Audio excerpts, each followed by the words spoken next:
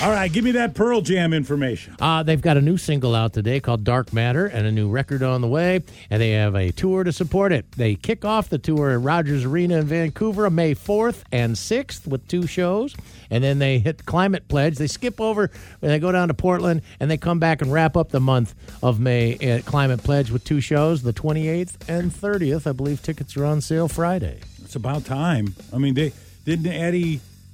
He had some say into the sound. They consulted with him on the sound in that building. Oh, the Climate Pledge, yeah. For the Climate Pledge.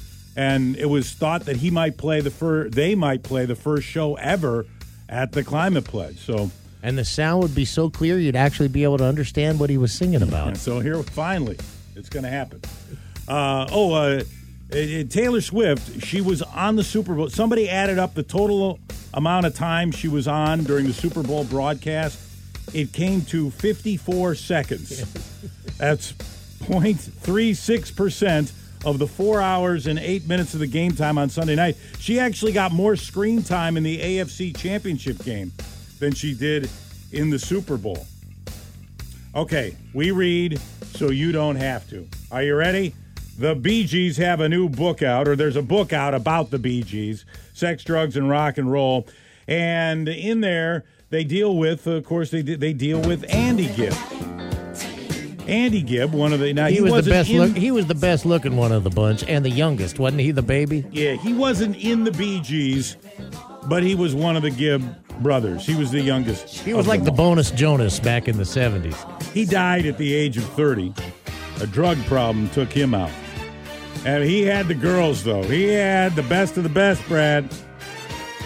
Count them off, Johnny. But he was so whacked out on the drugs. He was so Marie. At one point, he was dating everybody. But at one point, he was dating Marie Osmond, and she probably didn't do the cocaine. No, she did not. And her folks didn't. They did not approve of this. The Osmond family did not approve of Andy Gibb and his shenanigans around Marie Osmond, so they took legal action to stop him from calling her. Did Donnie have to step in and say, hey, leave my sister alone? Yeah, Donnie. You think he's going to be afraid of Donnie? Imagine a fight between Donnie and Andy Gibb.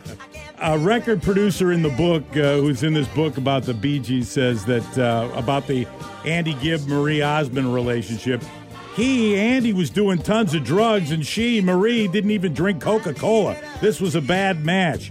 The Osmond family turned him away, and eventually Marie did take legal action to stop him from calling her. So he's got to move on. Where does he go next? How about Dallas star Victoria Principal? Holy cow. Victoria Principal. This is 1978 Victoria Principal. The height of her powers. And they were an item for a while. But her power wasn't enough? Well, she was really smitten. But she had enough of him doing drugs. And so she said, it's me or it's the drug, it's the cocaine, the two to the boot. What do you want? You make your choice. He said, give me the cocaine and alcohol. And she was like, all right, see ya. That's more powerful than this? Well, he lived on a giant houseboat called the Shadow Dancer. That's this song, Shadow Dancing. And he had a pet lion on the boat. Jesus, what the? It got too big, and eventually had to kick it off. He had to find a different home for it. Andy got so messed up on drugs, his voice got shot, and Barry actually sang on some of the sang Andy's parts on some of the tracks on Andy's albums because his voice was wrecked by cocaine and Quaaludes. He got booted off the show Solid Gold because he was a drug mess. He was selling his belongings in 1982, his jewelry for cash and all that stuff. He was pretty much broke, filed for bankruptcy.